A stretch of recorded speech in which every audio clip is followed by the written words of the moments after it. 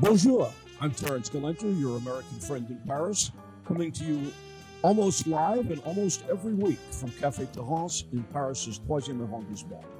This program is being sponsored by a generous contribution from the Billy Cohn Collection.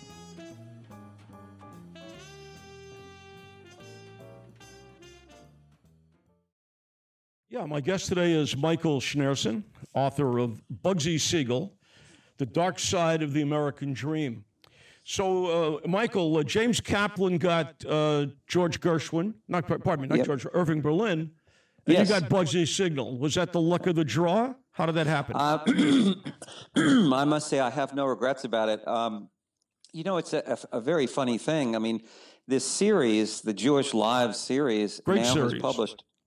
Yeah, they've published 50, of these books, and they're all short biographies, and they're all of Jewish subjects, and every one until Bugsy was, an honorable, accomplished, titan of one field or another. Well, Bugsy was accomplished in his field. He was accomplished, and in fact, it was that very thought that sort of led the editors to say, well, why not do an organized Jewish gangster? I mean, why not tell that part of the Jewish American story, which is every bit as evident and important in the story of Jews on the Lower East Side in the late 19th century and the early 20th century. So they asked if I would do it. I was Why thrilled. You, Michael? What had you done to intrigue them that you would understand this subject? Yes, what had I done? In truth, Terrance, not that much. I have written 7 or 8 books. The only one that touched on Las Vegas was my biography, or really memoir, of Harry Belafonte, the great entertainer, who actually was in Vegas. Who spoke perfect Yiddish, by the way. What? He was a Yiddish speaker. Yes, yes, and he was, of course, a great sort of civil rights activist who, early on, his civil rights consisted of going out to Vegas and entertaining there and insisting that he be put in the actual hotels there, not out at the edge of town where all the other black entertainers were kept. So I was intrigued by that itself, the sort of the early Vegas days, what that was like. But honestly, it was to some extent just talking a good game, because I knew how much fun it would be to do Bugsy, and so I just talked them into it and got lucky. Had you seen Jimmy Toback's script for Bugsy? I hadn't seen the script. I certainly saw the movie, and I think it's a terrific movie. I think it's almost as good as The Godfather. I mean, not as sprawling, but damn good. Damn good. Once I was able to accept Warren as Bugsy, that was hard in the beginning, but I as it went on, I got it. And a lot of what you're writing, I see the images from the film just jump back at me. Some of them did, absolutely, and believe me, I took a few things from the movie. Saying that they were from the movie, we are not entirely sure they're true, but it absolutely, filled the screen. I felt it was a terrific movie, and I was grateful to have it. I mean, in a way, it would have been nice to start in on this without a Warren Beatty Bugsy movie, because maybe someone would make a movie of my book. But at the same time, it was great to sort of see how a wonderful director had envisioned it. Barry Levinson. And yeah, and I'll say that one thing that proved very helpful to me as I embarked on this was that there were only a few biographies ever written of Bugsy. I mean, there were some really crummy ones that aren't even reliable. They don't count. Almost hagiographies. Yeah, exactly. Things that could be sold at the counters of casinos. But there were 2 really interesting biographies, each different from the other. One was done by a very painstaking professor in St. Louis who literally found every single newspaper citation, I'm sure, that has ever been done with Bugsy. So I could just, go to all those newspapers right away. I didn't have to find them the first time myself. But I think it's fair to say that that fellow was more focused on the facts than the sort of color and sweep of the story. Then there was this other guy, Dean Jennings, who had been around in the 60s, and not only did he have more of a sense of Bugsy in his times, but he still had a few live great sources to talk to, like George Raft, the actor, and Virginia Hills. Generous description, George Raft, the actor. Yeah, well, he was sort of a gangster actor, wasn't he? Yeah, it was a character. Yeah. But he was right there at the beginning of gangster noir movies, starting with Scarface. So, and in fact, I mean, we're jumping ahead here, and we'll go back in a second. But it's very interesting that when Bugsy came out to L.A., it was 1933. Prohibition had just ended. He needed a new game. And there was George Raft to greet him as an old friend and take him around to the various racetracks and introduce him to people and get him going. So actually, George Raft was incredibly important and, as it turns out, a great storyteller. And so the second biography that I mentioned was filled with wonderful stories that George Raft had told this guy back in the 60s. So anyway. Yeah, you cite him frequently in the book. Let's go back to the very beginning. Yeah. And, how does let's talk about the immigrant experience. Well, the immigrant experience. But first, I just want to make a comment. In a way, Bugsy, Jews, we didn't have a lot of baseball players, but we had Hank Greenberg and Sandy Koufax. Okay. Right. We didn't have, a lot of areas where we didn't have a lot of Sid Luckman in football, for example. But, and in a way, we have Bugsy and Meyer. We have in the pantheon of gangsters, we're up there. You're right. I mean, there are in a bizarre way, we're kind of proud of Bugsy. Sure. Can I say that? I would say you could throw a few more in there, like sure. Arnold the Brain Rothstein, and Arnold the Genius. Exactly. But your point is well taken. There is a great deal of pride now in these characters. And I think it's because people realize that when Ben and his family and Meyer and his family came from, the shtetls and Eastern Europe, they really were so desperately poor, and there was no way they were going to earn their way out by the American dream. I mean, it just wasn't going to happen. If they were going to succeed, they had to turn to crime. But the thing is, unlike the Italian mafia, the Jewish gangsters, maybe this is romanticizing them, but I'm going to say it anyway, I think they understood that they didn't want to stay in this game any longer than they had to. Mm-hmm. They arrived on the Lower East Side. They learned how to shoot. They learned how to set, peddlers' carts to fire, and they knew how to get into the bootlegging game, more to the point. But they actually envisioned getting past all that and going legit at some point, if not for themselves, then for their children, which is why you have the situation you have now where the Italian mafia is still very much alive, despite the authorities' best efforts to kill it. And each next generation of the mafia wants to perpetuate the success of the mafia, whereas Jewish gangsters died out after one generation, and the reason was they didn't want to remain gangsters. So they started building reform synagogues. Yeah, right. Because going back to it again, not everybody had Irving Berlin's talent. That was one way out of the ghetto. Well, that's right, and I make that point in the book.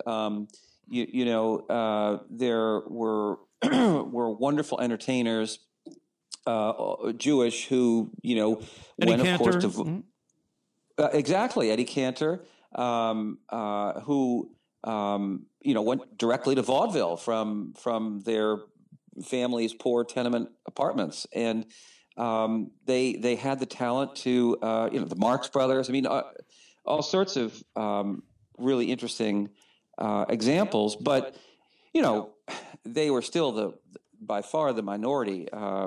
You had to have an awful lot of talent to get out of the ghetto that way. Sure. Well, Prohibition comes along, and we have, speaking of gamblers, we have, Arnold the Genius Rothstein, played by David Jansen in the movie like 50 years ago. But super elegant, very refined, very much almost like, a WASP businessman with a slight not even a Jewish accent. He's on the Upper West Side with the German Jews. I know. Isn't that amazing? It sort of remains a mystery why this guy wanted to leave his upper middle class Jewish family from the Upper West Side and make his money as a gambler and risk his life. But he did. He loved gambling. He was, of course, a magnificent dresser. He taught all these gangsters how to dress, how to cut a swath through the speakeasies, and of course he taught Hollywood how to dress. Every Hollywood gangster. Yeah. Exactly. Learn from them. But he, more to the point, I mean, he knew at the very beginning of Prohibition how to make the most money in sort of the safest way, and that was to, go to England, get your booze there, get the highest quality booze. Don't go for the low cut stuff, and appeal to your market, which was wealthy New Yorkers who wanted to keep drinking the good stuff. And speaking of Jews, Bronfman, Sam, and Julian Rosenstiel. Yeah, of course, they were very much in it, so Rothstein had his gang, and as I say in the book, it was the serendipity of a meeting at someone's bar mitzvah in Brooklyn that Rothstein met Meyer Lansky, and Meyer Lansky was about 16 years old, and he liked the kid and said, "Why don't you join me in this new enterprise? Right. You can drive the bootlegging vans and so forth." And Meyer said, "Great, and I have this friend I'd like to bring along. You'll love him." And that was Ben Siegel. And Ben was younger than Meyer. So Ben, when he started out on this at the start of, we can do the math. He was born in 1906. Prohibition comes along in 1920. So he's 14 years old, right, when he embarks on this. And within months, it became apparent that this kid was not only very effective and efficient, but awfully quick with the trigger, and terrifying, even as he charmed his fellow gangsters. Well, I think we all, I don't know where you grew up, but I grew up in Brooklyn, and we all knew kids like that. Yeah, I can hear that in your voice, actually. Some guy who's 5'4", but you don't want to cross him. It looks like a mellow, easy guy, and most of the time he is. But if you set him off, it's an atomic bomb. Totally dangerous. Let's go back to the booze business, because that's where these guys really made their bones for the better part of 10 years. They did. They were, indeed, bringing the booze in from Canada, getting it to the different distributors, and very quickly making a fortune. In fact, it's incredible to realize that Ben, by the age of 15 or 16, maybe 17, had moved from the Lower East Side, from the world he had desperately wanted to escape. He had moved to the Waldorf Astoria.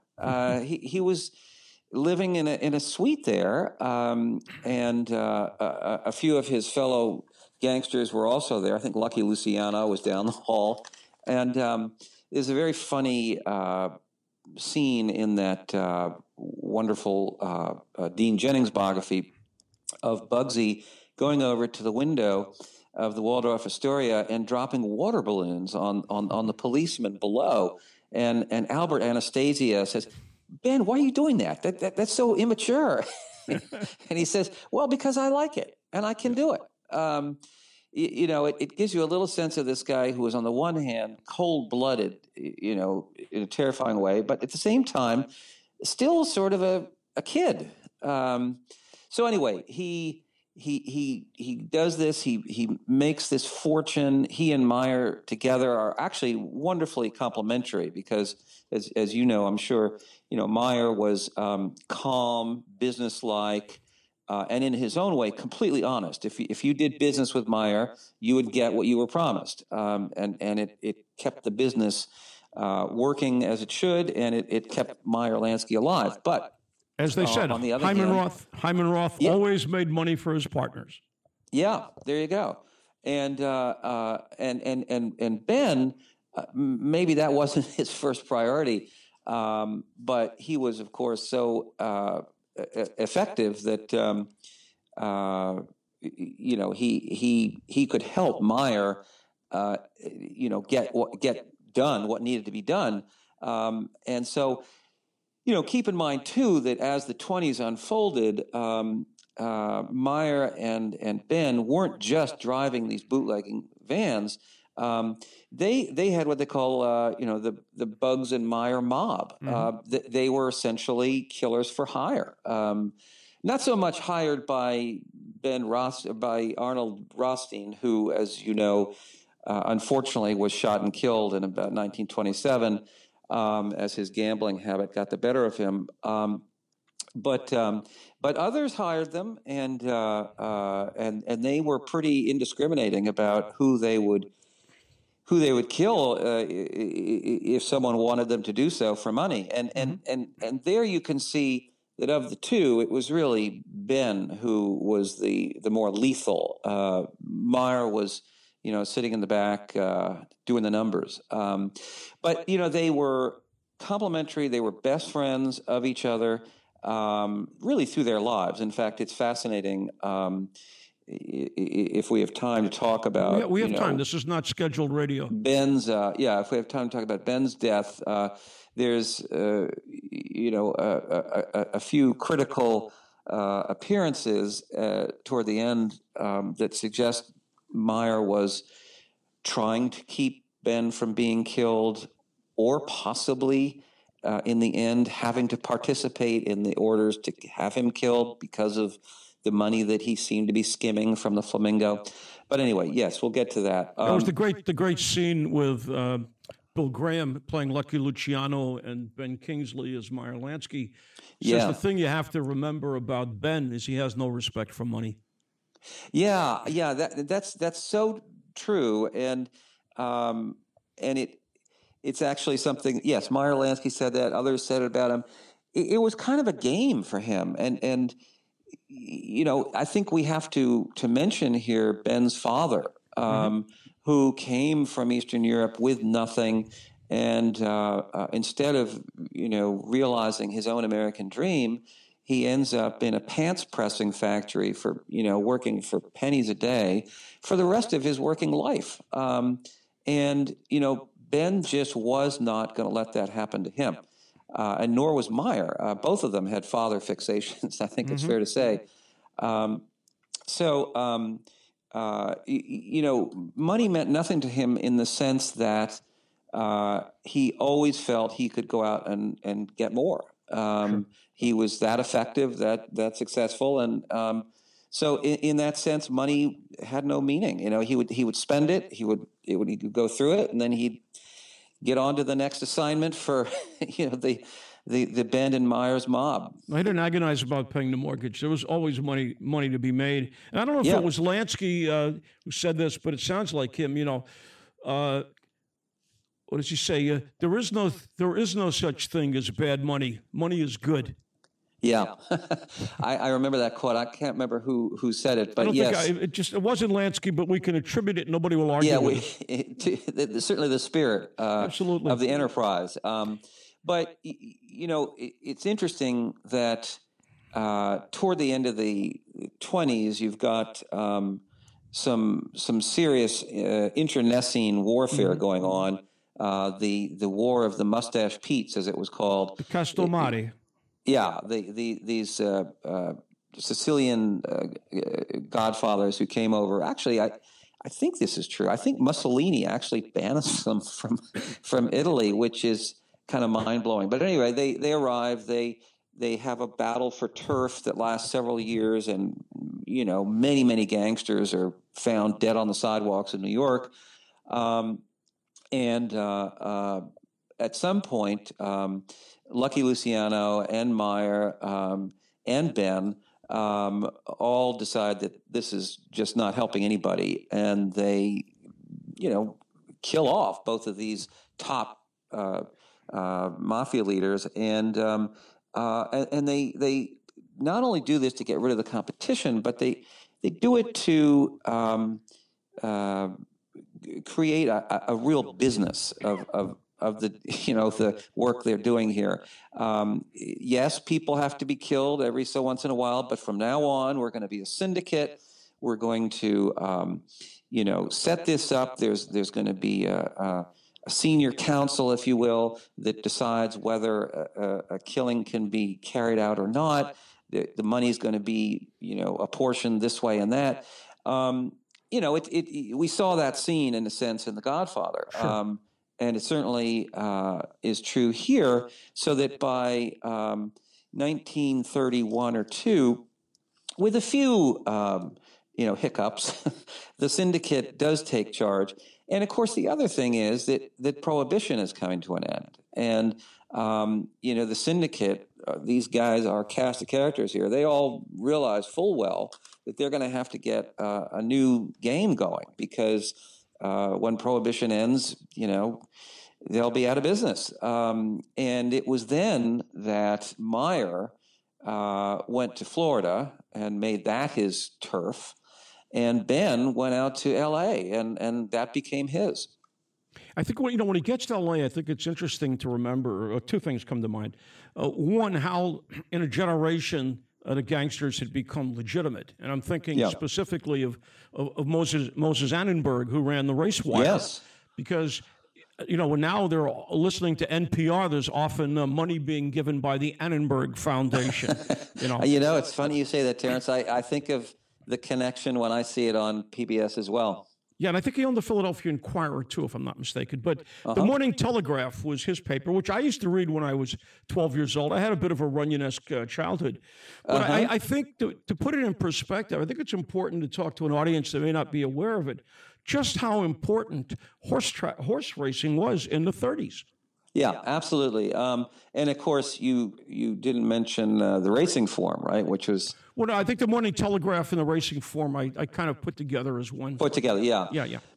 Because, Annenberg was the one to see the potential of giving bettors that information, and more to the point, starting the Race Wire, where you could bet illegally by telegraphing the results to the local consortium of bookies, and make an enormous amount of money as long as you could fend off the competition. It's like off-track betting, only it wasn't totally legal. Yeah, exactly. And there were many lawsuits brought against and for the telegraph companies. There was it AT&T? No, maybe it wasn't. It was a couple of these companies, big national. Ma Bell, before it was. Yeah, there you go. Yeah. That was one of them, I think. And they were always in court defending their right to telegraph race results. They would say, this is entirely legal. Well, the only illegal part is after the information gets up to the bookies. At any rate, Annenberg was incredibly powerful, able to really make a monopoly of this business until the feds got him, and the whole business therefore splintered, and that's when Ben, along with others, jumped in to create his own Race Wire, which became a very, very successful business indeed. Well, it's also when he came out there, he, as the movie depicts very clearly, he had issues with Jack Dragna.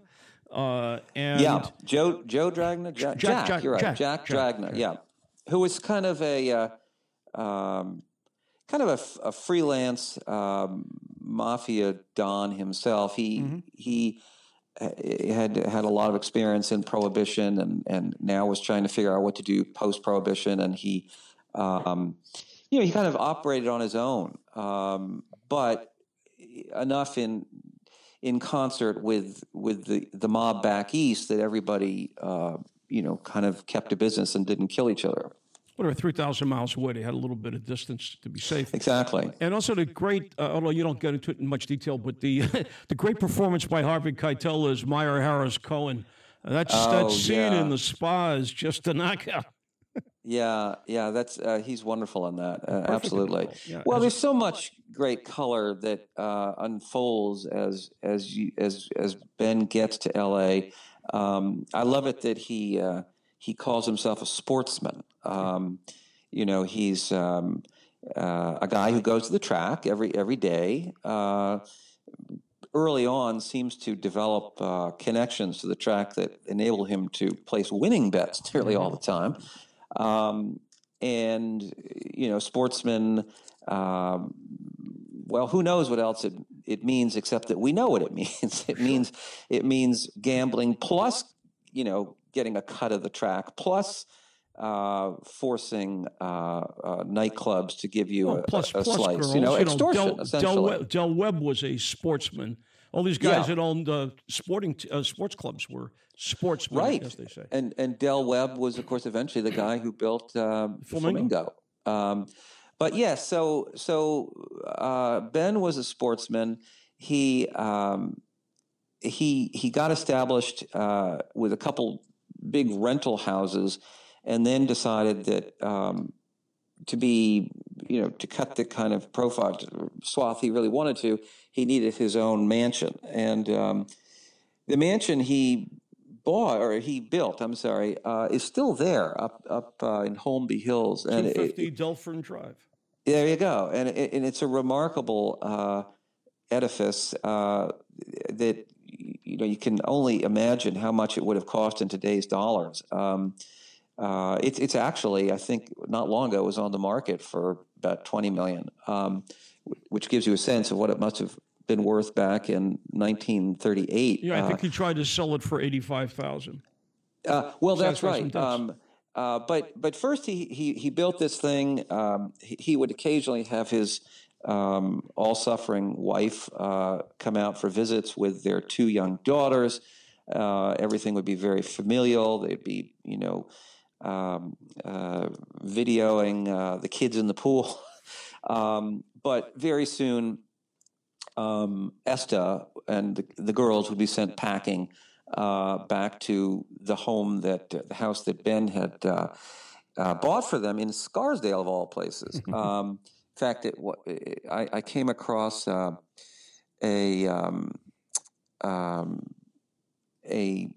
what do you call it? A deed? No, not a deed, but the yearly forms that you would, or every 10 years you'd fill out the census. Thank you, the census. It's early in the morning here, Terrance. Forgive me, but yes, in a census report of 1935 or 6, it says who's living at this house in Scarsdale, and it's not just Ben and Esta and the two girls.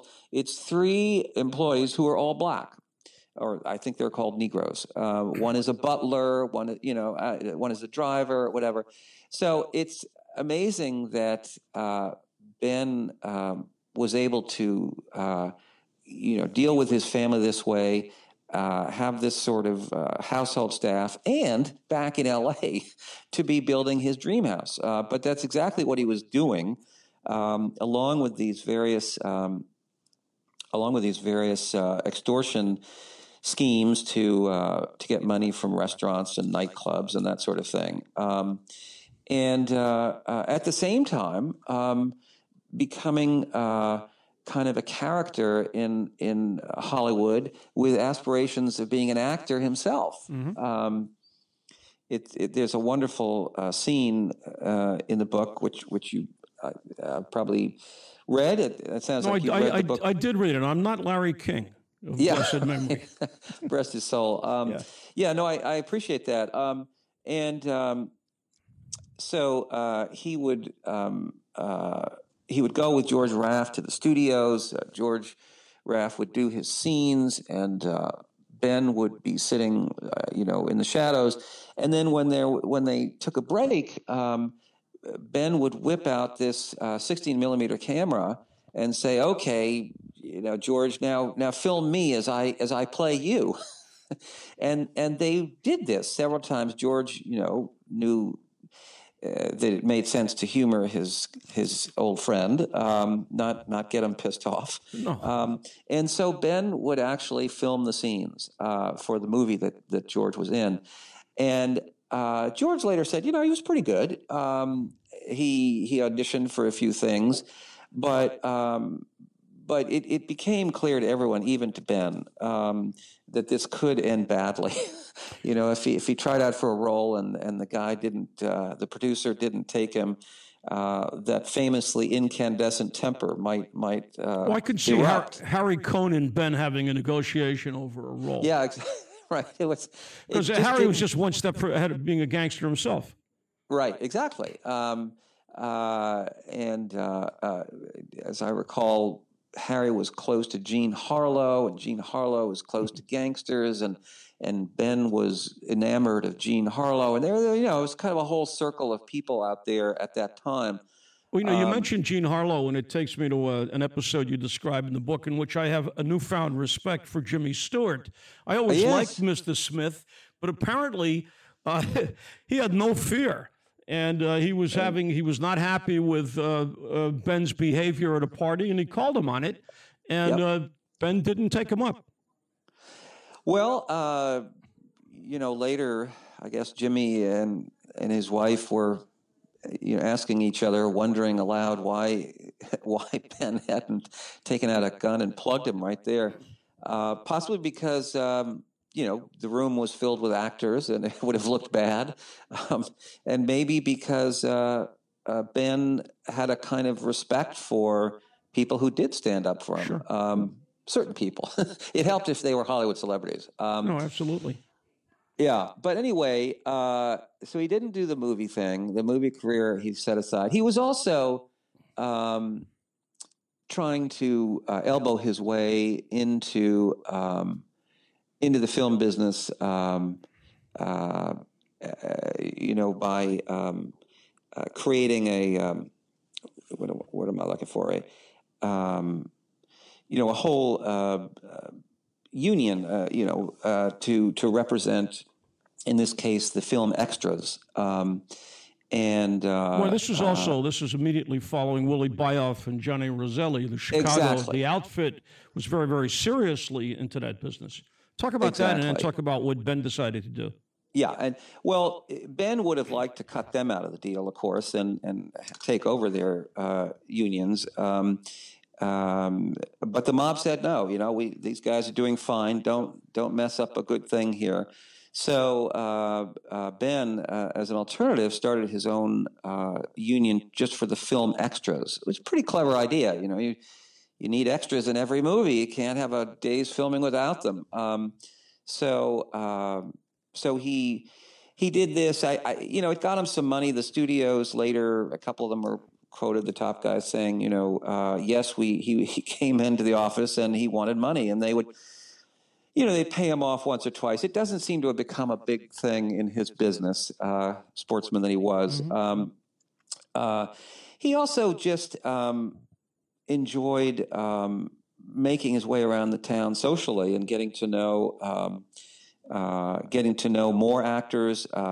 That's what the house was all about, getting them over, having gambling games in the house itself. And there was a woman who became especially helpful to him in this pursuit, Dorothy DeFrasso. Yeah, and she's a character. She had inherited millions from her father's leather goods company somewhere in the Midwest. And then she'd married a few times, and her latest husband was the Count DeFrasso, who had a title and was in Italy, but it was the classic thing where he had the title, she had the money. So they married, although in their case they rarely saw each other. And Dorothy became quite the hostess in L.A., and the story has it that one day she was at the track, and she turned to see this very handsome fellow, beautifully dressed, was, of course, Ben. She had just broken up with Gary Cooper.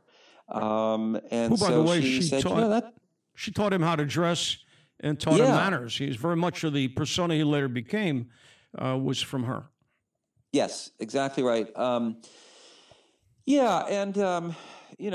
She was a good 10 or 15 years older than Ben. I would be very surprised if they had much of a romance going on, maybe at the very beginning. She was an attractive woman, but she was, I think, in her mid-40s by the time they met, and Ben was all about 30, 32. So I would say that it was more just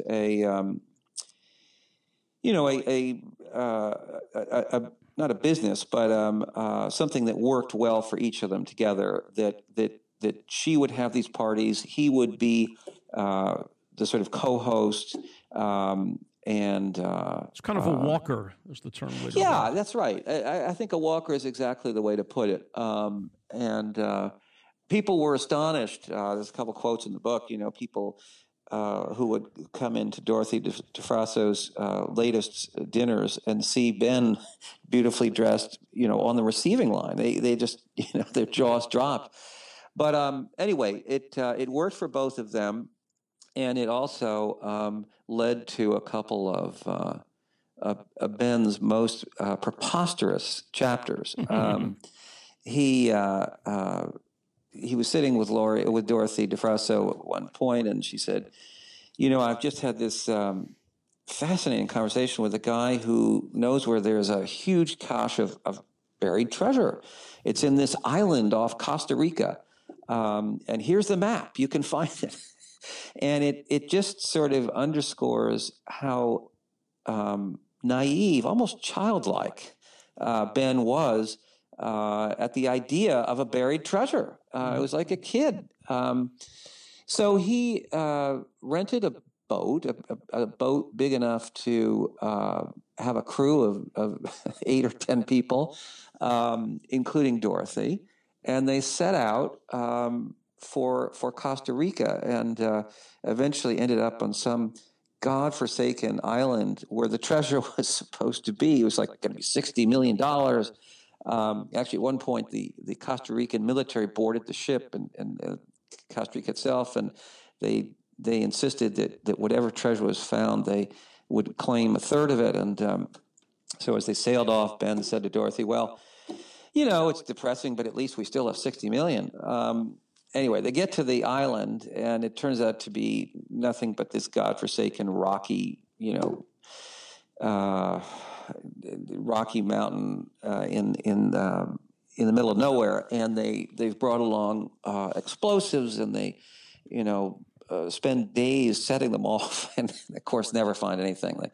They go back in this boat and run into some very bad weather. This was not apparently Ben's most honorable moment. When he could, he left the boat for Panama, leaving Dorothy on the boat along with others. And when he got home, it was so preposterous that it made the news, and it turned out actually that the authorities had become quite interested in this trip because they were on the trail of the world's most notorious racketeer, Lepke, who had been on the lam for by then a year or so or more, and they thought maybe that Ben had taken Lepke off, dropped him off somewhere, picked him up, but at any rate, been his helper through this period. It was not true. Lepke was probably back in he was hiding out in Brooklyn, as I recall. In Brooklyn, in a Chinese restaurant or a dance hall above the restaurant, something like this. Go ahead. I'm sorry. Go ahead. No, Ben died. He was only 41, and I would say that his death was hastened by his relationship with Virginia Hill. Try to explain that. I mean, or we could there's probably lots of ways that we could describe this that we won't describe on air.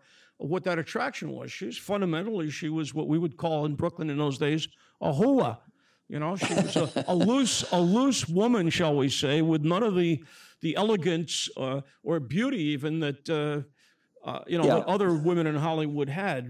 What was it that kept them together? Because this is not Annette Bening we're looking at here. No, it's not Annette Bening. And actually, if you look at the pictures of Virginia later at the the criminal, the gangster. What am I thinking of? The organized. The Key Farmer Commission? No, she died before that. No, the one in 1950, 51 or so. Okay.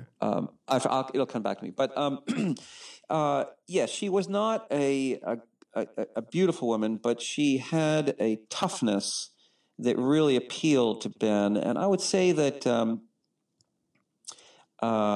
their backgrounds were so similar that this created a kind of chemistry between them. I mean, Virginia, having grown up in a poor town in Alabama, somehow, in its own way, just as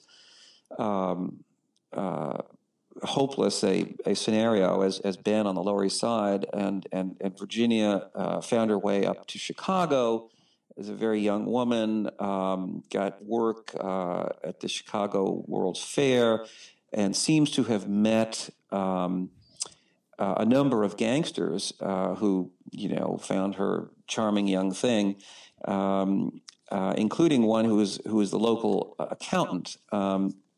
And Virginia became a trusted carrier of money. So much money in these paper bags that one person referred to it as lettuce. It was like bags of lettuce. And this ties in with the race wire because that's where a lot of the money was coming from. And Virginia, at any rate, became a trusted carrier. She began, romancing various gangsters, including Joe Dotto. Is it Dodo? Joe Dotto, yeah. Joe Adonis. Yeah. Anyway, very powerful, dangerous guy. So that when Ben met Virginia out in L.A., since that's where Joe Dodo was hanging out, there was some consternation when Virginia also took up with Ben because the fear was maybe they would kill each other. But Joe really regarded Virginia as a sport, he was a sportsman, she was a sportswoman, and there wasn't really any great passion on either side. There was no love. There wasn't really any love, but there was apparently from early on between Ben and Virginia. I think just the fact that Virginia wouldn't take any guff from him, and that she had her own money by now. She had closets full of clothes and furs. Eventually, she would be said to have 75 furs. She didn't need Ben.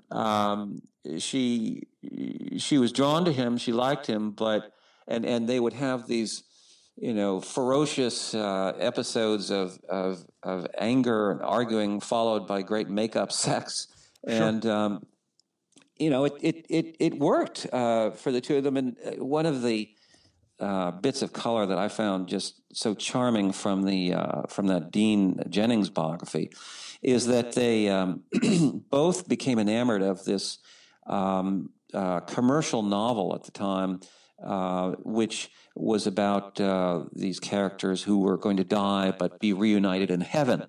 And apparently Ben and Virginia knew this short novel almost by heart. And they saw themselves as the protagonists of it. They were probably going to, not come out of this alive, but they would be together forever, sort of thing. And here they were, hardened gangsters engaging in this kind of sentimental claptrap. But it appealed to them, and in fact, Virginia also saw herself as a prototype for Becky Sharp, Vanity the Fair, famous protagonist, or famous heroine of the novel Vanity Fair. So they were engaging in some serious We're also fantasizing. two autodidacts, if you will. Neither one of them had much formal education, yet they aspired to learn. Yeah. I want to jump a little bit ahead because we do have a little bit of a time constraint, and I don't know. Yes. No, you and I could be talking all day, and I think there's much that you write about in terms of Billy Wilkerson, who was one of the first people to be involved with the Flamingo, the hotel that Bugsy envisioned and created. But and there's lots to be read in the book about that. But more to the point, he was about $5 million over budget on building that. And as you said, Meyer kept helping him, supporting him, and finally it got out of control. So June 20th, 1947, 4 days before I was born, Bugsy is sitting with the open window, or blinds are opened in his home in Hollywood, and bada bing, bada bing. What happens? Yeah. Well, it's an amazing moment. Certainly one of the great moments of gangland in America. In a way, the most amazing part of it is that Ben was just sitting there with his back to this, the bay window of the house, the very big, elegant house that Virginia had rented some months before. Virginia had actually, rather mysteriously, just decided to go over to Paris. This is in June, right? She'd never been to Paris, but somehow maybe she got a little tip that she should leave the premises and go to Paris. And she told Ben that he was welcome to use the place. In fact, she even gave him this golden key. And so he was there that evening with reading the papers, the evening papers, after having had dinner with Virginia Hill's her younger brother. Yeah. And he clearly felt no danger whatsoever. And you have to wonder why, because, the Flamingo had opened in December, such a disaster that it had to close. Then it opened again. But, for months, literally, it was a money-losing proposition.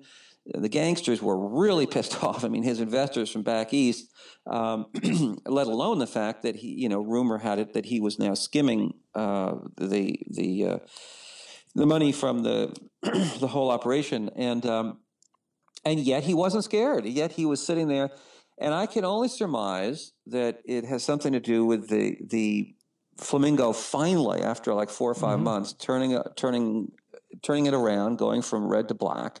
He thought, well, now, it's all going to be fine. But it wasn't fine, because there was some guy standing in the shadows out there with, quite untypically, a carbine, a rifle. And as the wonderful writer Nick Pileggi told me in our interview, he said, nobody ever killed each other with a rifle in the mafia. Right. You used a handgun, or you brought someone out to the desert, and or you put their feet in cement. whatever you did, you didn't use a rifle, and yet this person did, and 9 bullets tore through Ben's head and body, and that was it for him. His eyeball went about 10 meters across the room and hit the wall. Unbelievable. Yes, just like I know. Mo Green, but a different setup. Exactly. The Mo Green thing was an extrapolation of that in The Godfather. But it gave rise to all sorts of theories as to who killed Ben and why. And I offer my own theory, which has to do with that carbine. I think that it was actually Virginia Hill's younger brother who may have shot Ben, partly because the acrimony between Ben and Virginia had grown so much that there was a fair amount of, so one reads, physical abuse. The younger brother may also have been instructed by Virginia to do this, because she was suspected of having skimmed a lot of money too and put it in a bank account in Switzerland, and she would have known that she was in the crosshairs herself if she didn't do something to get her back in the good graces of her beau's gangsters. Michael, And I'm sorry. yeah. Yeah, so I just want to say that one thing that I've noticed in this conversation is you always refer to him as Ben. I'm wondering if you're afraid he's going to pop out of the grave and blow you away for not if you were to call him Bugsy. I am, Terrance. God knows if I'd been alive at the time, I would have been very careful to call him Ben. And Meyer Lansky never called him anything but Ben. Yes, people around him learned what his name was, and if they wanted to survive, they kept it in mind. On that note, I want to thank my guest, Michael Schnayerson. The book is Bugsy Siegel, The Dark Side of the American Dream. It's been fun. Thank you, Michael. Yeah, it has, Terrance. Thank you. Thanks a lot for supporting the book. Don't go away. Hang on a second. Okay. Okay. All right, the genius was able to shut this down, I think. Yeah, we should be good. Yeah. Okay. It's it's kind of, there's so much to talk about, and relatively short book. But I don't know if you got my my email. I have a little connection to the mob here. I don't know if you saw the email. My grandmother. Tell me. Huh? No, my uncles in Brooklyn were all in a liquor business. They weren't gun runners per se or bootleggers. Yeah. But my uncle owned a bar on Utica Avenue in Brooklyn called the Track Bar, and Harry Strauss and Abe Rellis and Pittsburgh, it's Pittsburgh Phil, obviously, and Bugsy Goldstein with 2 G's. His father was a rabbi. It took me a while to figure that one out. Yeah. Anyway, they would hang out there regularly, and one night my uncle Bucky, the owner, is at the bar with my grandfather, and my Uncle Midgey's behind the bar. And Rellis walks in directly into a booth where my grandmother is sitting. He didn't know my grandmother. And he sits down uninvited and says, "What you reading?" She says, "Story of Philosophy," Will and Ariel Durant. He says, "I read that when I was in the joint." At which point she looks at him and says, "That's where you belong." Now, at that point, the smoke is coming out of his ears. He stands up. He walks outside to get his bearings, and my uncle walks out. Uncle Bucky walks out. He says, "Abe, it's my sister. You touch her, I got to kill you." Obviously, he didn't. It was just, so I have my little Abe Rellis story. That's a great story. Well, Of course, the whole story of Abe's demise is a wonderful one. Well, Boynton Picus, played by Henry Morgan. It's a 1961 movie with Stuart Whitman, my Brit, and Peter Falk got an Academy Award nomination, the only actor to receive one for a B film. Yeah, that's right. And I put that in, the Peter Falk, not the B film, but you're absolutely right. It was a book, and then there was obviously the film that he was terrific in. By the way, I was interviewed with another recently published gangster book writer, and I wonder if you've seen that book. It's all about Abe Rellis. Mm-hmm. And you might want to seek that guy out. I have his name somewhere if you want it, but his book came out a few months ago, and it's entire. Thank you for joining us, and please share your comments and suggestions at Terrance@paris-expat.com. That's TERRANCE at paris-expat.com, and visit paris-expat.com to sign up for my 5 weekly newsletters about the City of Light. Until next time, à bientôt à Paris.